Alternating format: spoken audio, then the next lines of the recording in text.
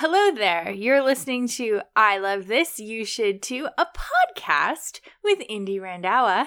Hi, everybody. And Samantha Hees. That's me. That's you. That's me. How are you doing, Indy? Oh, I'm grumpy again. Why? Because, well, we're talking about Fruitvale Station. Yes. And we'll get to it soon. I was organizing my notes and, writing down my little thoughts, and then I made the mistake of reading reviews of this movie. Which you shouldn't. It's like reading the comments. Don't read the comments. No. Don't read reviews of this, because people are so dumb. They just miss the whole goddamn point, and they fixate on the littlest things. They're like, so probably he should have died. And I was just like, I was so angry. But we'll talk about that maybe a little bit in this. Sounds but good. Beyond that, it's a nice sunny day.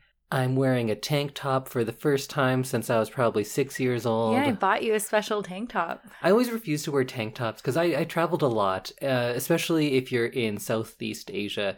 There's a lot of tank top bros who travel very differently than I did, and I didn't want to be like them. And I also, I'm just so bashful. I don't want to show off too much skin.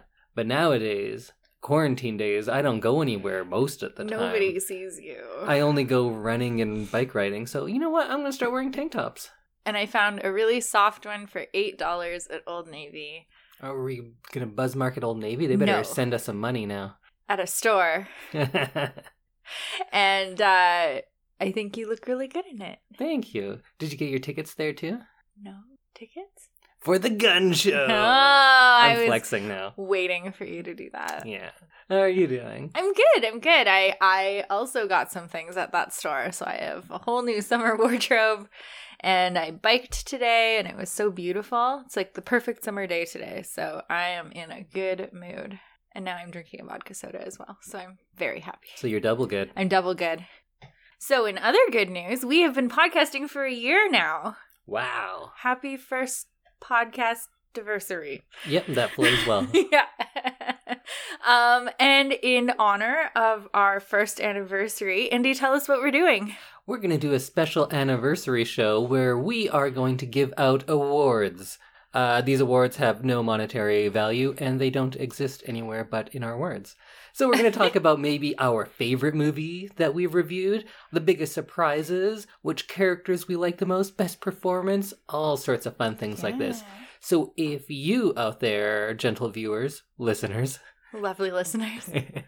if you have a suggestion for a category that you'd like us to nominate and award movies, let us know.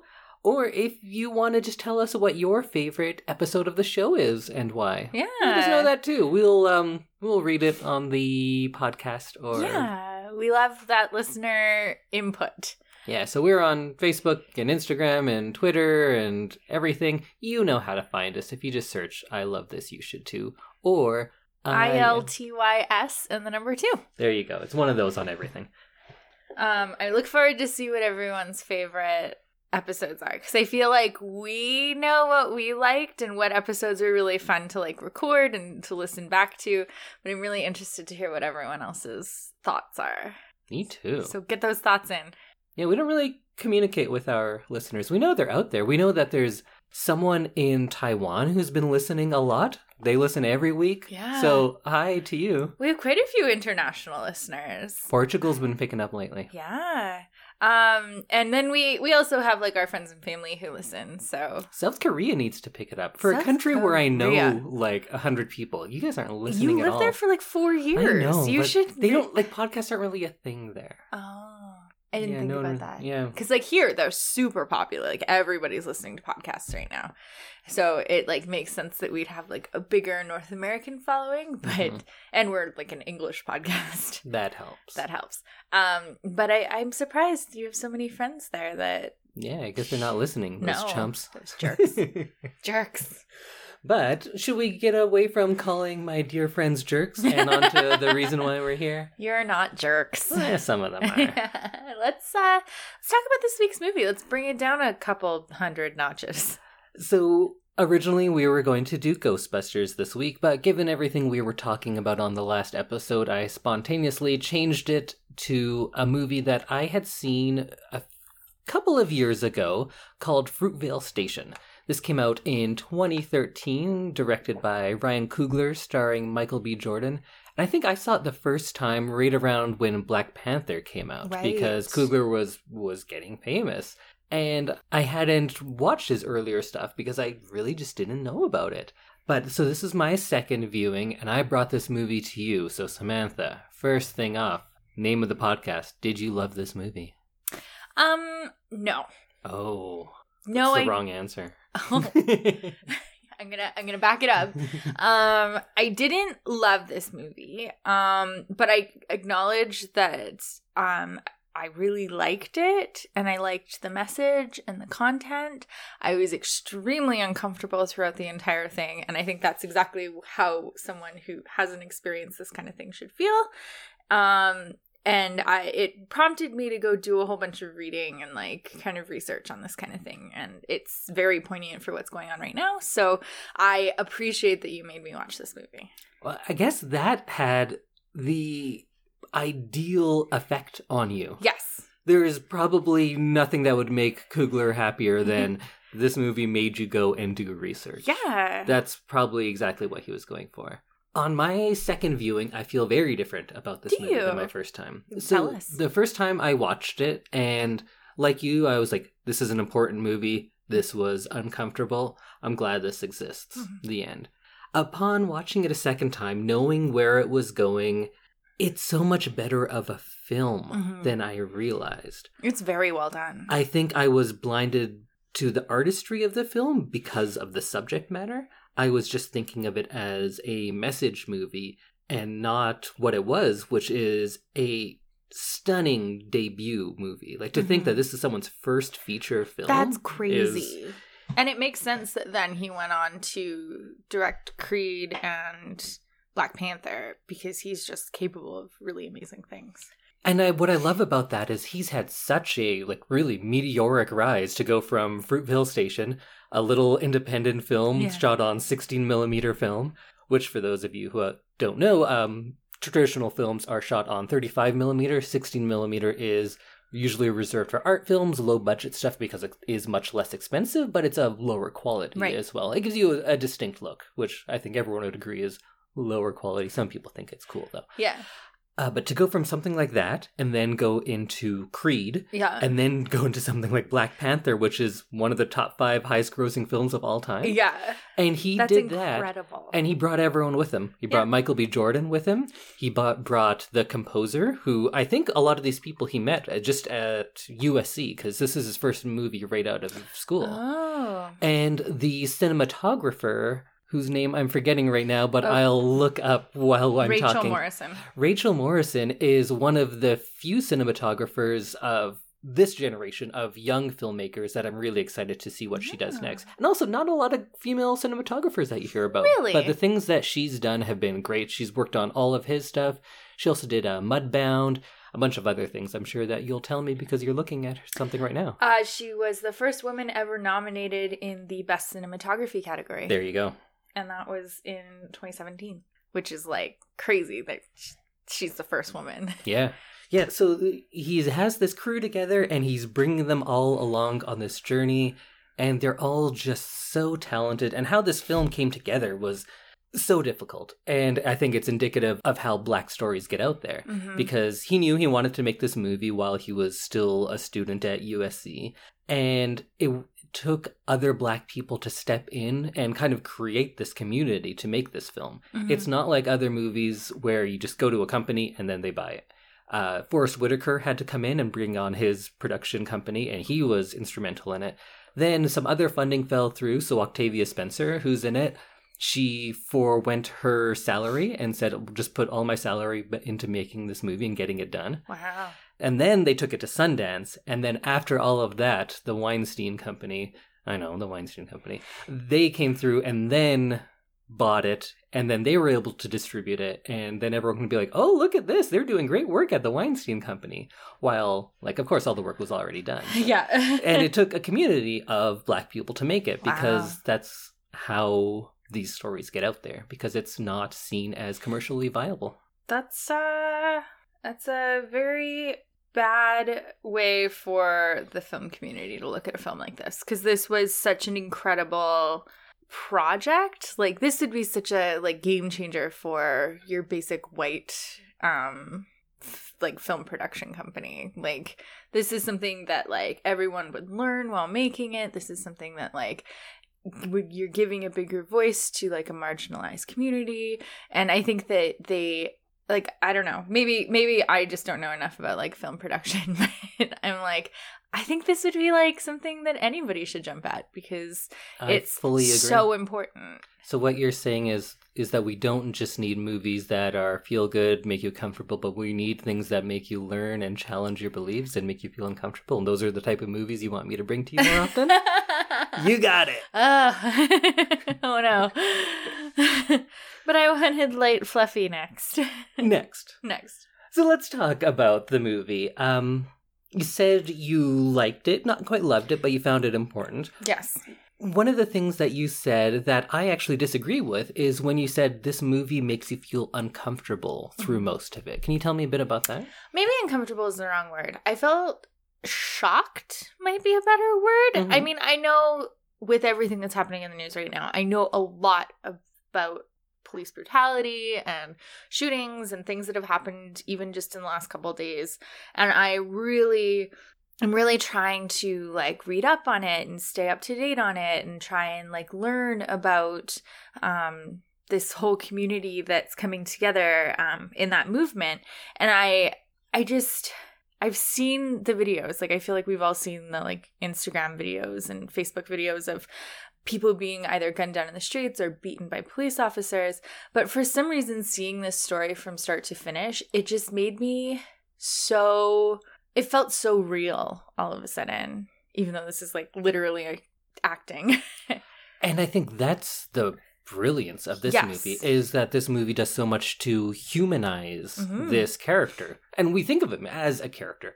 As with so many of these people that are murdered by police, it's polarizing, right? Mm-hmm. You either see them depicted as a saint or you see them vilified. Yes. There's very little middle ground, and this movie just oscillates between those two, and it lives in that middle ground. And I think that's the brilliance of what Coogler was able to do in making this film not about a martyr, but being about one man. This could really easily have just turned into an angry rant of a movie. And of course, they have every right to be angry about this.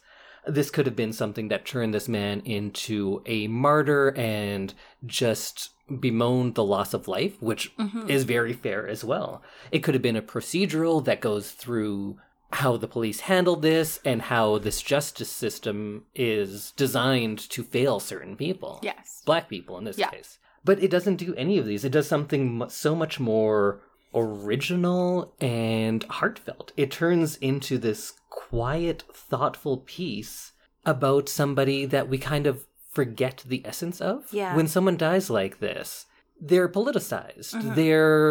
They take on something so much bigger than their own life. And what Coogler does so brilliantly, and Michael B. Jordan in his performance, is brings it all down to just one person and one day. Yeah.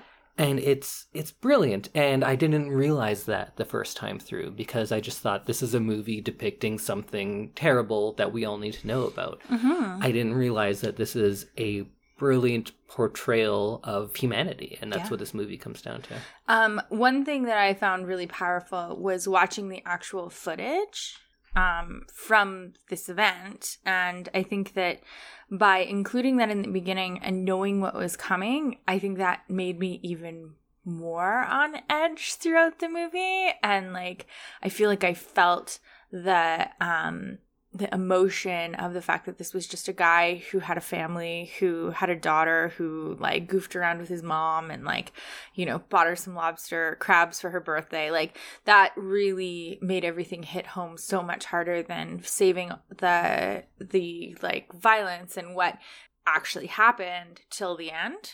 And I think that seeing it twice really, like, that was really powerful. Yeah, that's very astute. I don't think you can say astute without sounding sarcastic. A little bit. I absolutely agree with you. And I think having the actual footage up front, it's it's so risky, but I think it pays off really well because just like you were saying, it gives the film a sense of inevitability that even though this movie is about a bunch of seemingly inconsequential things, it's about a man going to the store, getting gas, meeting friends. That's where most of this movie takes place.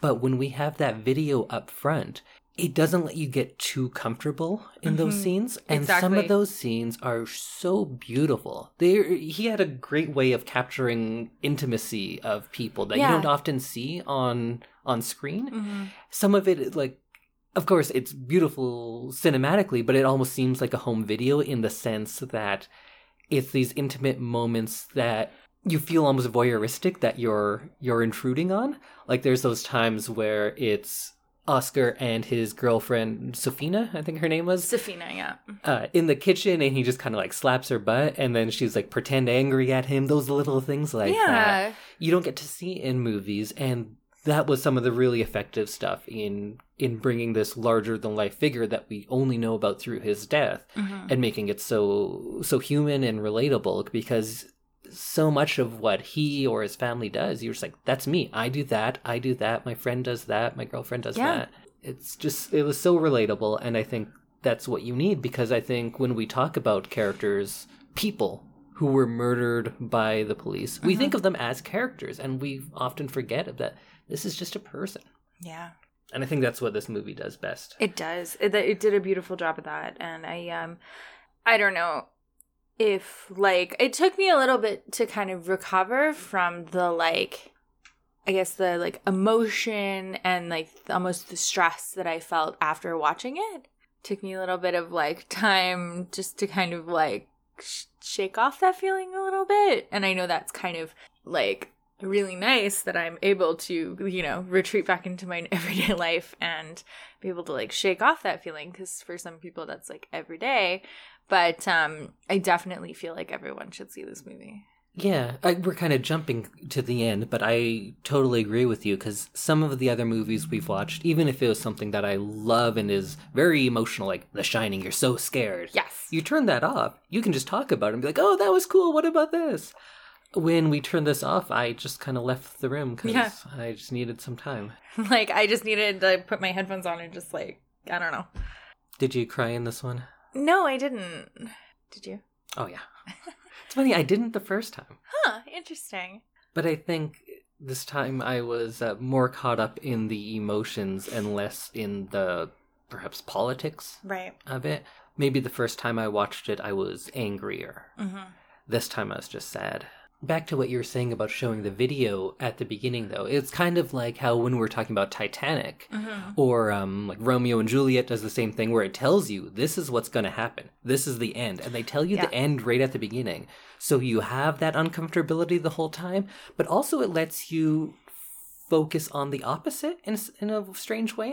Like when you know this man's going to die, you just kind of pay attention to every little part of his life a little more. It seems that much more precious because it's fleeting, and we know that. Also, that gives you that sense of inevitability, and everything just keeps piling up and leading to this fateful ending, right? Because when I watched it the first time, I was just like, it's just a bunch of scenes, and I appreciate that because it shows how mundane this day was. It's not a special day. He wasn't a hero doing anything spectacular. He wasn't a villain doing anything. He was just someone going about his business. And I appreciate it at that level, but now when I watched it much more carefully this time, you can see that things are intentionally building upon each other. Like, we see the BART, the train, in the background of shots. Yes. So you know it's there. Yeah. You know it's coming. You know that's where he's going to die. And it seems to be in the back of a lot of foreshadowing scenes. Right. And then when we see him change his white shirt to the black shirt, and we know, like, the man who was on the ground in the video at the beginning, he was wearing a black shirt. So you know it's just one step closer. You see his mom say that, oh, you should take the train instead of driving. Yeah. And then you're just one step closer. And then he takes his hoodie off to reveal the shirt that he's in, and you know you're just that much closer again. And then the worst one is when he's on the train at the end and you hear the next stop, Fruitvale Station. Yeah. And you just know, and you're so powerless to do anything about it.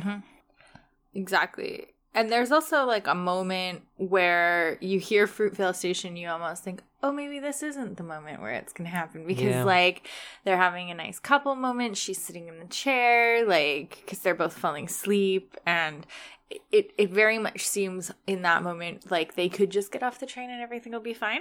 But yeah. Yeah, and we know it's both a movie and a historical event. And we know there's nothing we can do.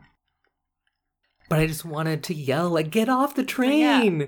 Just don't go there. And, it's hard to know where it's going and be powerless. But there's a lot of effective foreshadowing that Coogler put in. Like, there's the scene with his daughter when she's scared and she says, people are shooting guns out there. Yeah. And he says, like, no, they're just fireworks. You'll be fine. And she says to him, like, no, not me. I'm worried about you. Yeah.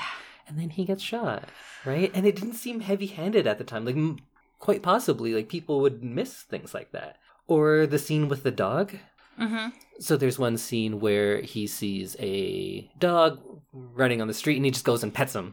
And then he goes to fill his gas, and the dog gets hit by a car, and the car drives off. And that was much more telling this time than in the past. Because, like, it's a pit bull, first of all.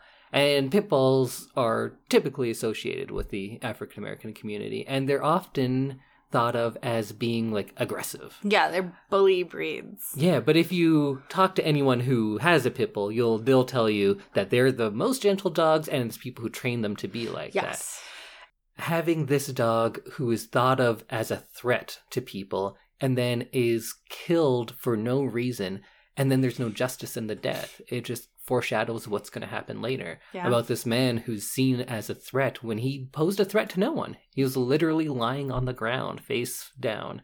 And because of people having preconceived notions, thinking that this is what an aggressive man looks like, he was murdered, and there was no real justice in it either. Let's talk about, like, the middle of the movie when there's lots of nice stuff. Mm-hmm.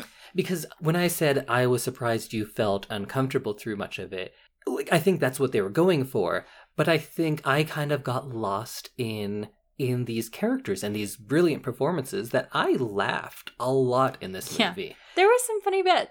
And there's so much of it where you forget what's going to happen. Like, you get those reminders and that foreshadowing, but when you get lost in the scenes, you just start liking these characters, and you let your guard down, and you have a nice time. And I really grew to like so many people in this movie. I think that if that video hadn't been at the beginning, I would have probably been the same as you and gotten kind of, like, I think I would have gotten more comfortable and probably found the moments in the middle of the movie, like, more sweet and less, like, really sad because I knew it was going to happen. Mm-hmm. Even though, like, all those moments that I did find sweet, like, they're definitely bittersweet because you know that this is beautiful, but you know that this is the last time. Yeah. Like, all of the parts with his daughter. I think one of my favorite things about this entire movie is the relationship with Oscar and his daughter. It's so cute. They're so cute. Sweet. Like, there's little, like, typical young dad things, like when she's asking for an extra fruit snack from her mom, and she says no. So then Oscar, the dad's just like, here, just have one of these, don't tell your mom. Like, little things like that. That's so cute. I loved when he picked her up from the daycare, and she was so excited to see him, and then they played a game on the way out. Like, they had a race, right? And they have this shot, and it's in slow motion, and you get the sun coming in the background, and everything's kind of bathed in an orangey sun glow. And he's being silly. He's running silly, and he's winning the race. He doesn't let up. He doesn't say, like, oh, you beat me. He's playing like she does. He's not even just playing like a dad. He's playing like a kid, because he kind of is a kid, right? And then he jumps up on the car when he wins. And that was one of my favorite sequences in the whole movie, because it was so sweet. Oh, absolutely. Or when she has to brush her teeth, and then she says, well, then you have to too. So he brushes his teeth with his finger.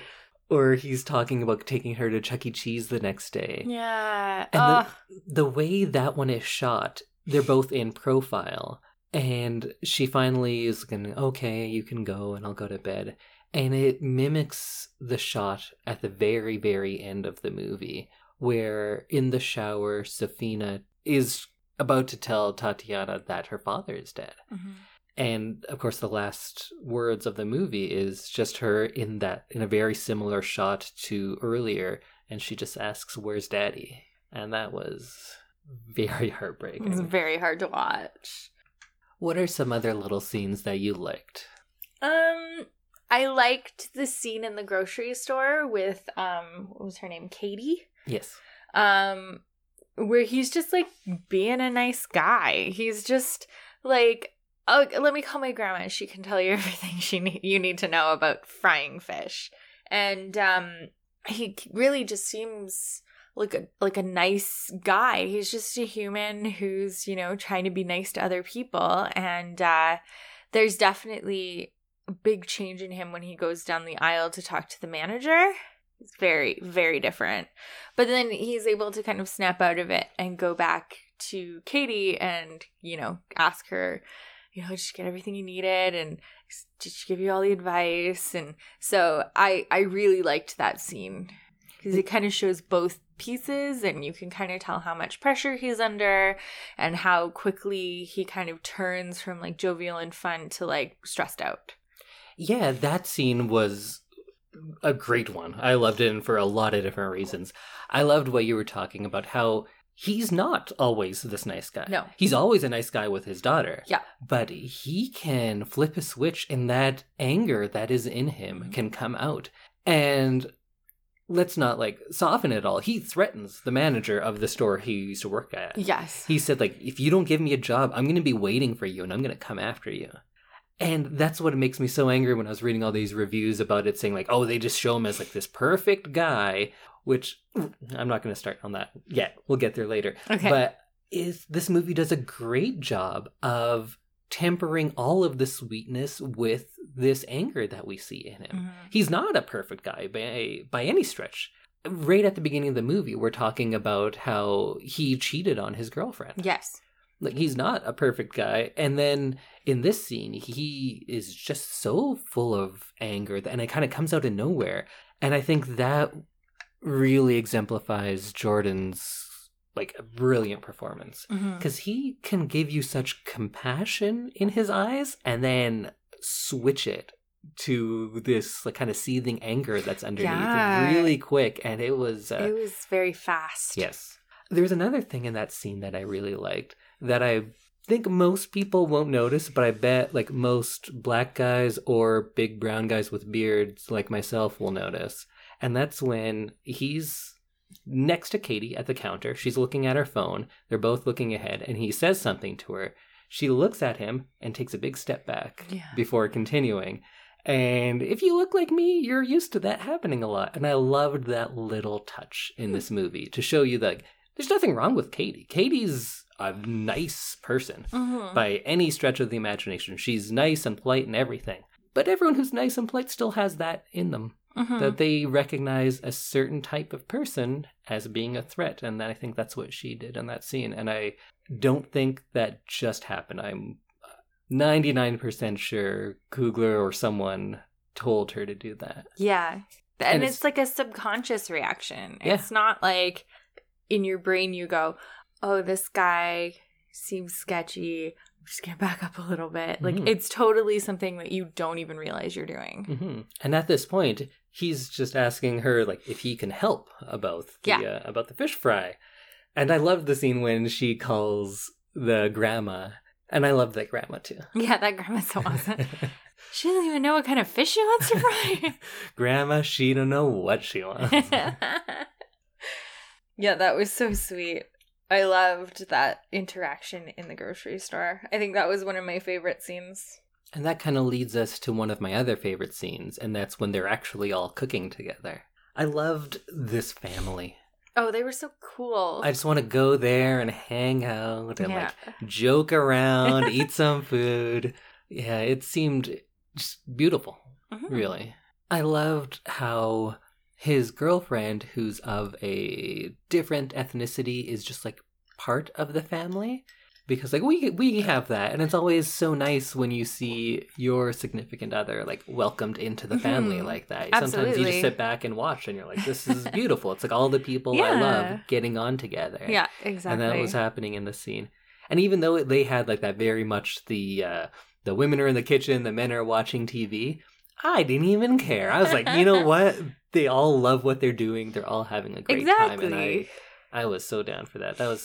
I just wanted that scene to keep going. I know. I didn't want them to go out. I was like, just stay here. Just stay here. Just hang out. Just go to bed. The score at that moment was also very good. This composer, I don't know any of the work he's done that's not with Coogler, but he's very good whenever I hear stuff. Do you remember a scene in the movie? I think it's closer to the end. So they're already in San Francisco at this point. And Safina has to go to the bathroom along with one of their other friends, and they're in there, and the shop owner, like, Oscar sweet talks him a little bit. And, or maybe not sweet talks, he threatens to pee on the doorstep, really. I guess. But anyways, the girls go in there, and then another couple, they're an older than Oscar at least, white couple, probably in their mid-30s or something like that. And the woman is pregnant, and then Oscar gets her into the bathroom as well. And then he's out there and he's talking to this man. And they start talking, and just kind of small talk at first, but eventually gets to the point of marriage.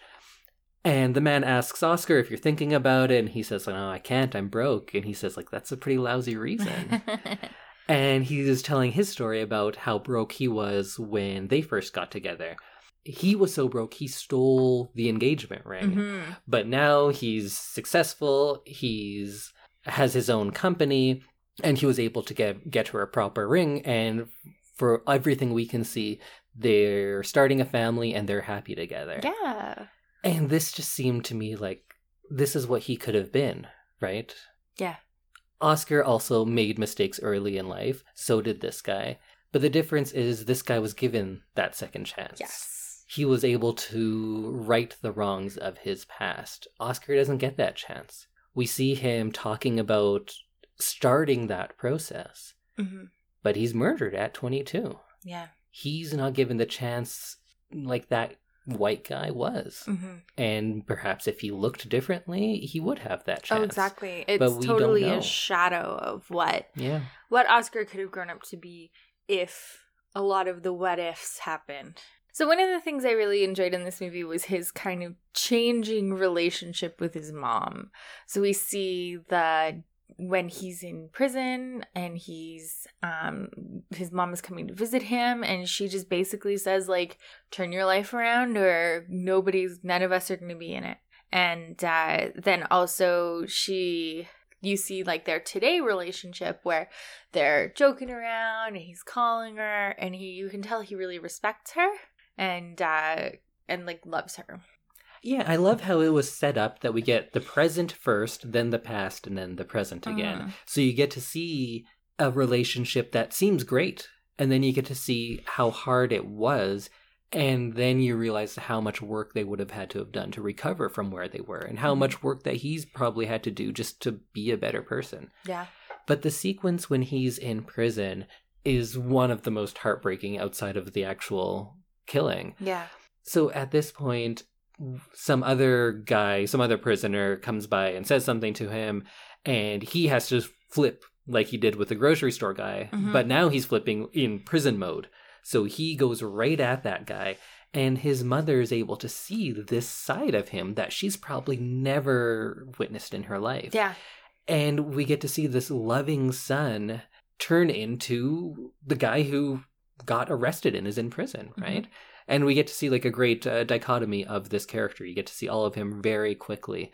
But what the hardest part was when she says, like, I'm not going to come visit you here anymore. And she starts walking out, and he starts just begging for a hug. Just like, come on, Mom, you have to give me a hug. You can't leave without hugging me. And he's going, Mom, you have to give me a hug. Meanwhile, all these guards are holding him down, and he's crying out for his mother. Yeah. The type of person who needs a hug from his mom should not be the type of person who's in prison. That other guy who was starting the fight, that guy's not calling out for his mom. He doesn't care about his mom. He doesn't give a fuck. No. Oscar cares. Very much different. And it was so sad to see him calling for that and her not giving it to him. And also Octavia Spencer, her portrayal of someone who is doing this, and it's so hard for her, but she feels like this is what she needs for her family. And then this kind of gets mirrored at the end, because here we have the mother refusing to hug her son. Mm-hmm. And then at the end, when Oscar is killed, he's dead, he's just laying there. And she's told that she's not allowed to touch him, to touch him, to go in the same room as the body. And she's just begging, like, just let me go hug him once. Mm-hmm. And that was the first time I started crying. Yeah, absolutely. That was a very powerful moment. And I think she's definitely regretting not giving him that hug when he asked for it. I don't know about that. I think she was definitely blaming herself that she told him to go on the train. Mm-hmm. But I think she's had probably a couple of years now to repair the damage of whatever happened in prison. Uh-huh. And it seems like they have a great relationship at this point. And Mm-hmm. yeah, that makes it all maybe that much harder. Absolutely. Like maybe if they never reconciled, it would be easier as a viewer to be like, okay, well, that's no big deal, because if this is just some guy who doesn't have a family, he doesn't love other people don't love him, maybe it's easier for you to be like, not as big of a loss. But I don't know, it just seems like this was someone trying to turn things around. And even if he wasn't, like, it's just so, it's just so senseless, and I have nothing to add to it, but like, it's super senseless. it's so unnecessary. Maybe before we wrap up and get into the heavy stuff of the end, is there any like fun little things that you liked from it? There's one that I remember of the Bart dance party. So they're going to miss midnight. So they start playing music and they just find some guy with a watch. They all look at it and celebrate. A bunch of strangers. Yeah, that was a nice little human moment, because I feel like that could happen on any train anywhere in the world, where you're stuck on the train at midnight and you guess you just have to celebrate with the people that you're with. There's this one other scene, I think it's just like 5 seconds or something, and it really encapsulates how they portray Oscar in this movie. And he's going back home because he has a stash of weed and he's going to sell it. So he goes into the room, but then he looks around and he makes his daughter's bed, picks up some clothes, and then goes and gets the weed. Yeah. Because that's the man they're showing. That, yeah, he's doing some bad things. Mm-hmm. Yeah, he's trying to do better. It's not one way or the other. Yeah. And I feel like that's how we get things in news reports or whatever it is we're hearing about these people. We're not getting the human story, and that little bit of him going to get weed, stopping and making his daughter's bed on the way just broke my heart, and also just seemed so appropriate. Those moments really made him seem like a human, like a fully formed person. Whereas in some of these movies, I feel like you don't get those little moments of humanity. You get a lot of violence and a lot of like anger, or you get like the softer side and nothing, like there's no full range of emotion. And there's no middle ground in people. And this is all in those gray areas. Yeah. If we could go back and talk a little bit about how we talked about the movie Bombshell a couple of weeks ago. Mm-hmm. And I said I liked it. I liked the message more than perhaps I liked the movie itself. I thought it was a good movie. I came out positive on it overall. But I think there's some similarities that both of these movies, we agree with maybe the thought behind making it, correct? Yes. We're both in agreement on that. But what I think makes this a great movie, as well as a great message, Bombshell is a great message and a good movie. And I was talking about how they didn't bring in any of the nuance into those characters, the negative side about them. Right. And we thought like, well, how could you and still have the same message? Yeah. This is how. Exactly. This movie does that. For sure. This movie gives you all sides, doesn't take nearly as much of a stand as I think Bombshell does. Bombshell definitely says, these are heroes. Yes. And that's fine. I'm not like going to downplay that. This movie does not do that, but allows you to connect to the character so much more than Bombshell did, I feel. And that's why I think this is a great movie, while the other one was a good movie with a great message. Yeah, I agree with you. Are you saying this is better than Bombshell? I think it's a very different movie from Bombshell. But a better movie. A better movie, but I still really loved Bombshell. That's fair. They're just different movies. They're different. Like, they both deal with very hard topics in very different ways. Very true. Yeah. I feel like I have a hard time comparing them because they do such drastically different things. There isn't a lot of overlap. Yeah, I think I'm just comparing them because it's the last two movies we talked about, and I like it when you admit that my choice was better than one of your choices. But I do think this was of course, very different film, but this was so artfully constructed that I can appreciate it on another level than a lot of movies where you only agree with the ideas of it and are competently made. I think this was brilliantly made.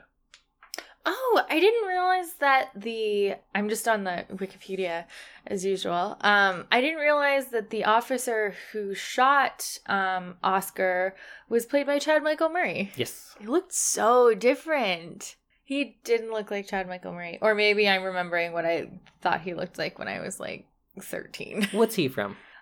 He was One Tree Hill. He was Gilmore Rory's Girls. boyfriend early on, or not boyfriend, but there was a thing. Yeah, he was at Chilton. Yeah. When she first got there. I only remember most of those types of actors if they were in Gilmore Girls. Dawson's Creek. He's basically always the love interest. Yes. Or the dreamy guy. Freaky Friday, House of Wax. I wonder how he got involved. He must have just liked the project because he came in for maybe 20 seconds of screen time. Yeah. One line, I think. He must have just known somebody, maybe. Yeah. He was also Edgar Evernaviger on Riverdale, head of the cult. Okay. Yeah. So he's still working, which is good. Oh. I know him from being a douchey guy on Gilmore Girls and then shooting a defenseless man in the back in Fruitvale Station. Well, there's that. So the ending is just as hard to get through as you'd think, although I might argue if you're somehow listening to this and haven't watched the movie itself is not as hard to get through as you would think. Yeah. Because the vast majority of it is a guy having like a kind of nice day. That's what a lot of this movie is. But when it gets to the end, it's hard. And it's fast.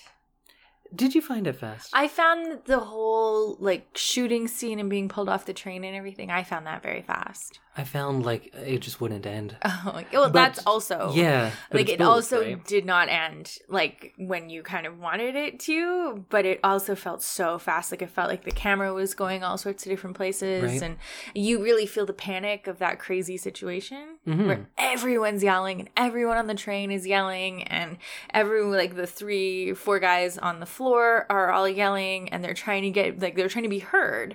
And the police officers just aren't listening. Right. And it felt very fast in that because there's so many... So hectic. So many different perspectives happening all at once. Because one minute you're on the train and you're looking out. And the next minute you're right down with them. And it felt very fast that way. But also it did seem like it never ended. Especially relative to the rest of the movie, which was quite slow and contemplative and let things develop. There's usually not more than one person on screen at a time. But yeah, it was chaotic for sure. I think they did a great job of capturing that. One of the things that I was able to notice a lot more this time, watching it maybe more critically, was the editing, both in that section and then at the hospital when Oscar dies. I feel like I'm not going to describe it because it's just going to be me going like, and then this shot, and then this shot, but watch it and realize that like this was a masterclass in editing, which I did not expect from this like first time artsy little movie. Yeah, but you get to editing was really well done.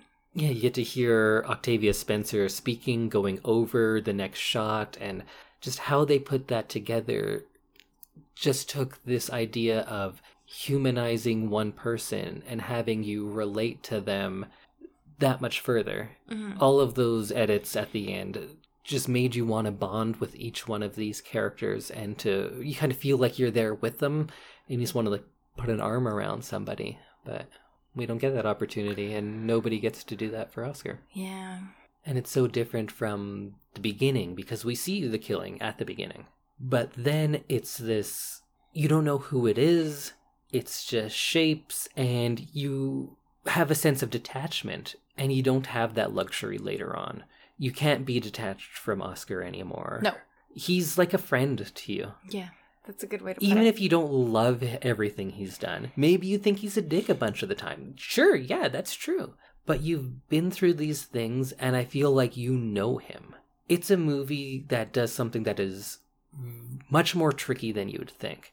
That if you asked me what a certain character would do in a certain situation, like if you said, oh, what would whatever character from Bombshell do at a grocery store and this happened, I'd be like, I don't know. I feel like I know what Oscar would do in each situation. He's been rounded out so much that he seems just like a real human.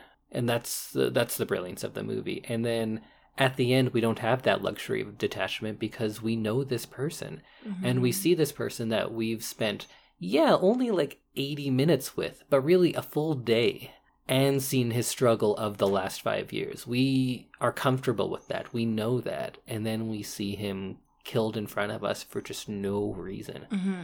And if this was a script that was not based on true events, I'd probably hate it. I'd be like, and then he just dies? Why? Is it just showing how everything's futile and nothing matters? And it would seem like a nihilistic movie, but it's not the case. It's kind of the opposite in a movie. It's so heartfelt, but because this is what actually happened. And again, I got nothing much to say. That happened. That happened.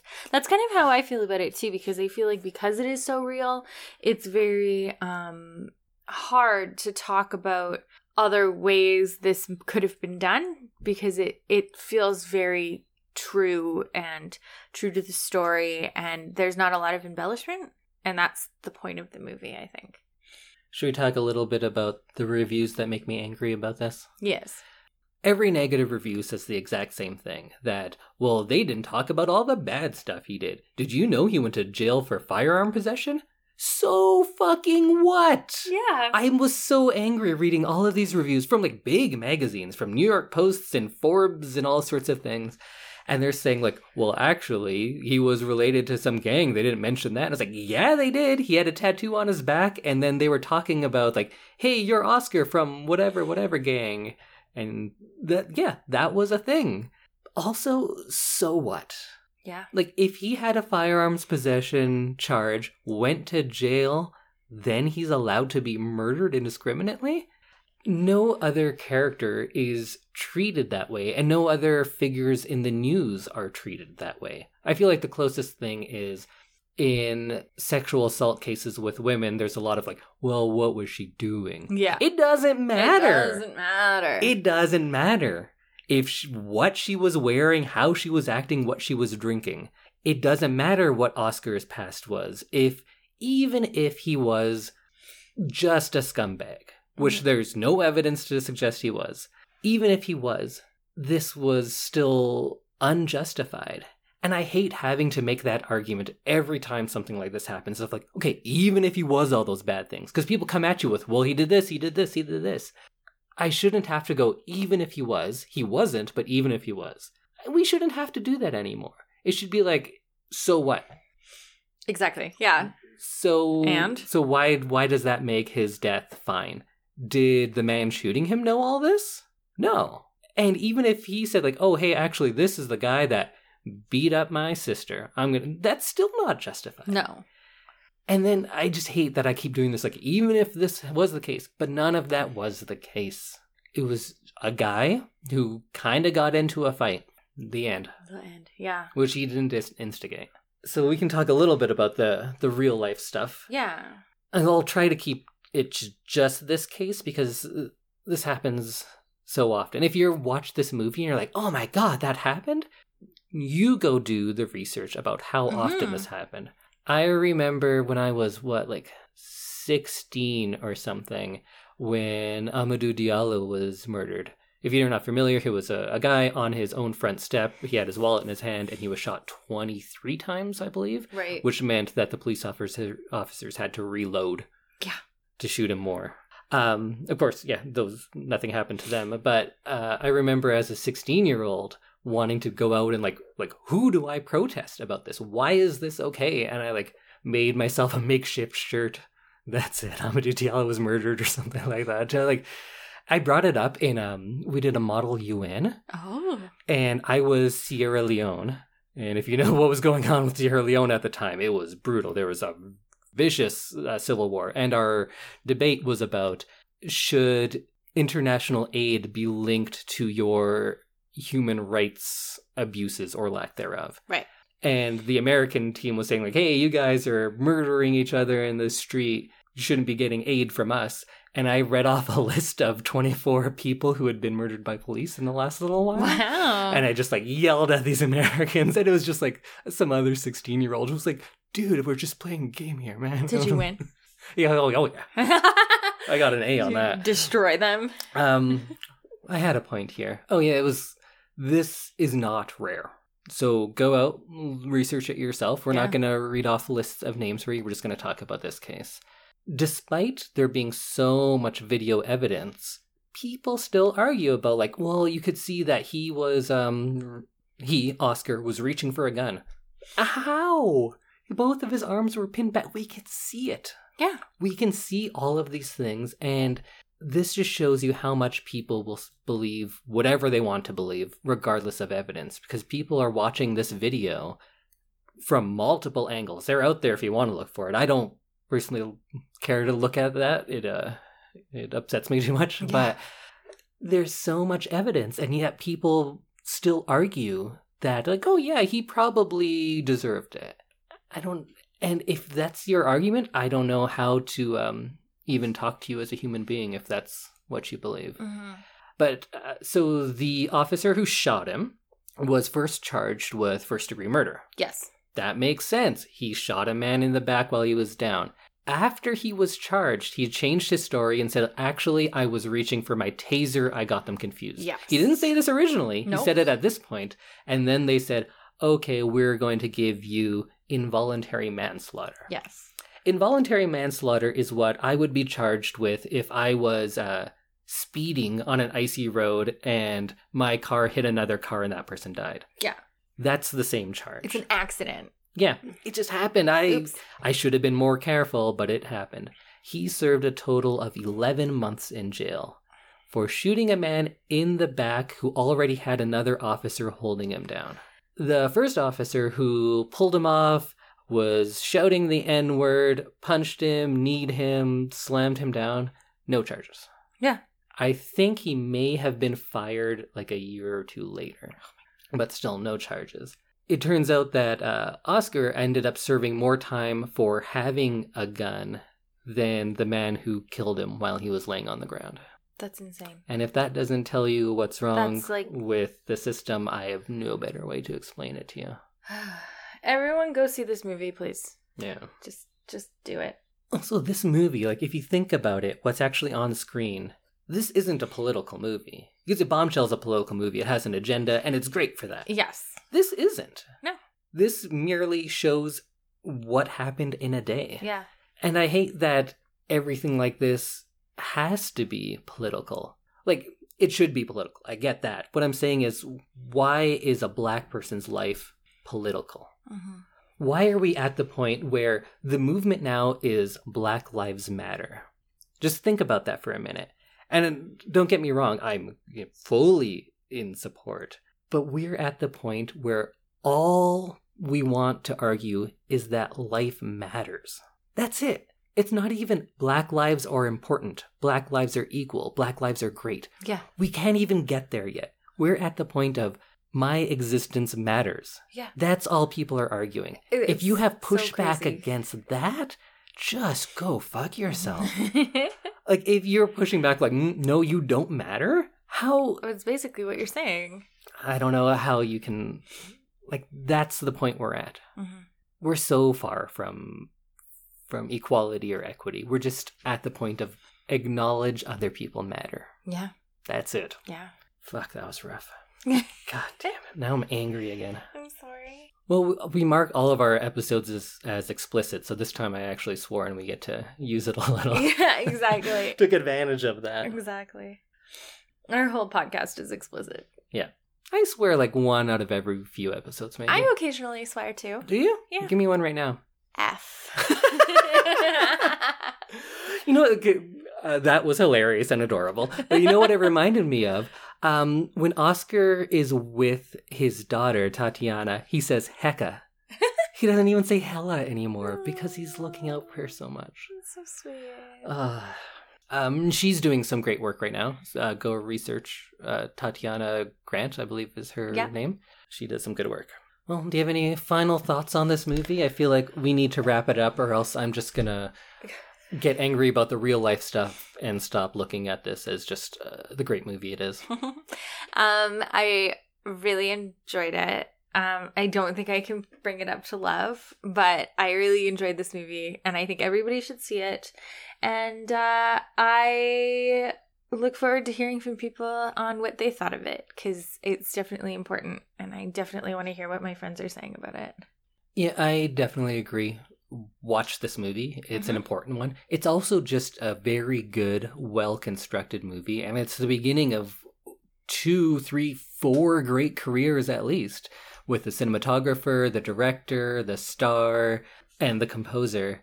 And it's great to see groups of people like that starting off young together and then being successful. Like people who have very unique and important voices becoming successful. I think Michael B. Jordan and Ryan Coogler is my new favorite young duo. Maybe Greta Gerwig and Saoirse Ronan would be the other. Oh, yeah. Because they're getting good, there. They've yeah. only had the 2 movies together, though. So I think they're well on their way. But I love that we've actually started talking about some like really exciting young filmmakers, young relative to filmmakers, because I always just want to show you movies from the 70s, but it's a great reminder to me that there's some great filmmakers working right now. But yeah, definitely go check this movie out. It's great. I love it. I think it's important that this movie shows a character whose death meant so much to so many people and that we kind of forget the person that was there, the person who lived the life, that he is not just his death. He's not just a victim. He's not just a part of this system that keeps doing the same thing. He was a man. He was not a hero or a villain or a martyr. He was a human that was trying to do what he could. He was a member of a family, and he had potential. He had potential that he'll never get to live up to. We don't know if he was going to be successful. Like, maybe he was going to start selling drugs again. Maybe he was going to win a Nobel Prize. We have no way of knowing. But the important thing is that we don't know. We can't know if people's potential is cut down like this, and it's something that happens too often, and it's something that doesn't seem like it's going to change. So check this out. Do what you can. I don't know, man. Fuck the system, kill your masters. And if you are interested in watching some Black Story movies, the category in the Cineplex store is Understanding Black Stories. And they are all free right now. Yes, they are all free right now. And there are 6 available. So there's The Hate U Give, Monsters and Men, Fruitvale Station, Blind Spotting, Selma, and Ali. So let's get watching those. Show Cineplex that people actually care about watching these movies and learning from stories that they might not be familiar with. Yeah. I think there may actually be more unless they've taken them off, but that's either way, there's some really great films in there. Go check them out. Yeah. And we'll see you next week. For something lighter. Well, you're picking. Oh, yeah. Yeah, it's pretty light. Light in comparison to this. All right. And yeah, we'll see you next week. Goodbye, everyone. Bye.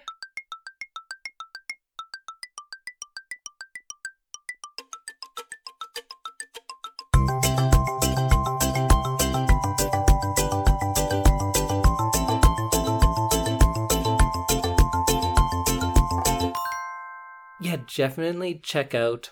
I said definitely. You did. Who's Jeff? Definitely. My name was Jeff. I'd go. My rapper name would be Jeffinitely. That's what you should say. Jeff is short for. Jeffrey? No, Definitely. definitely. Most Jeff. Most Jeff.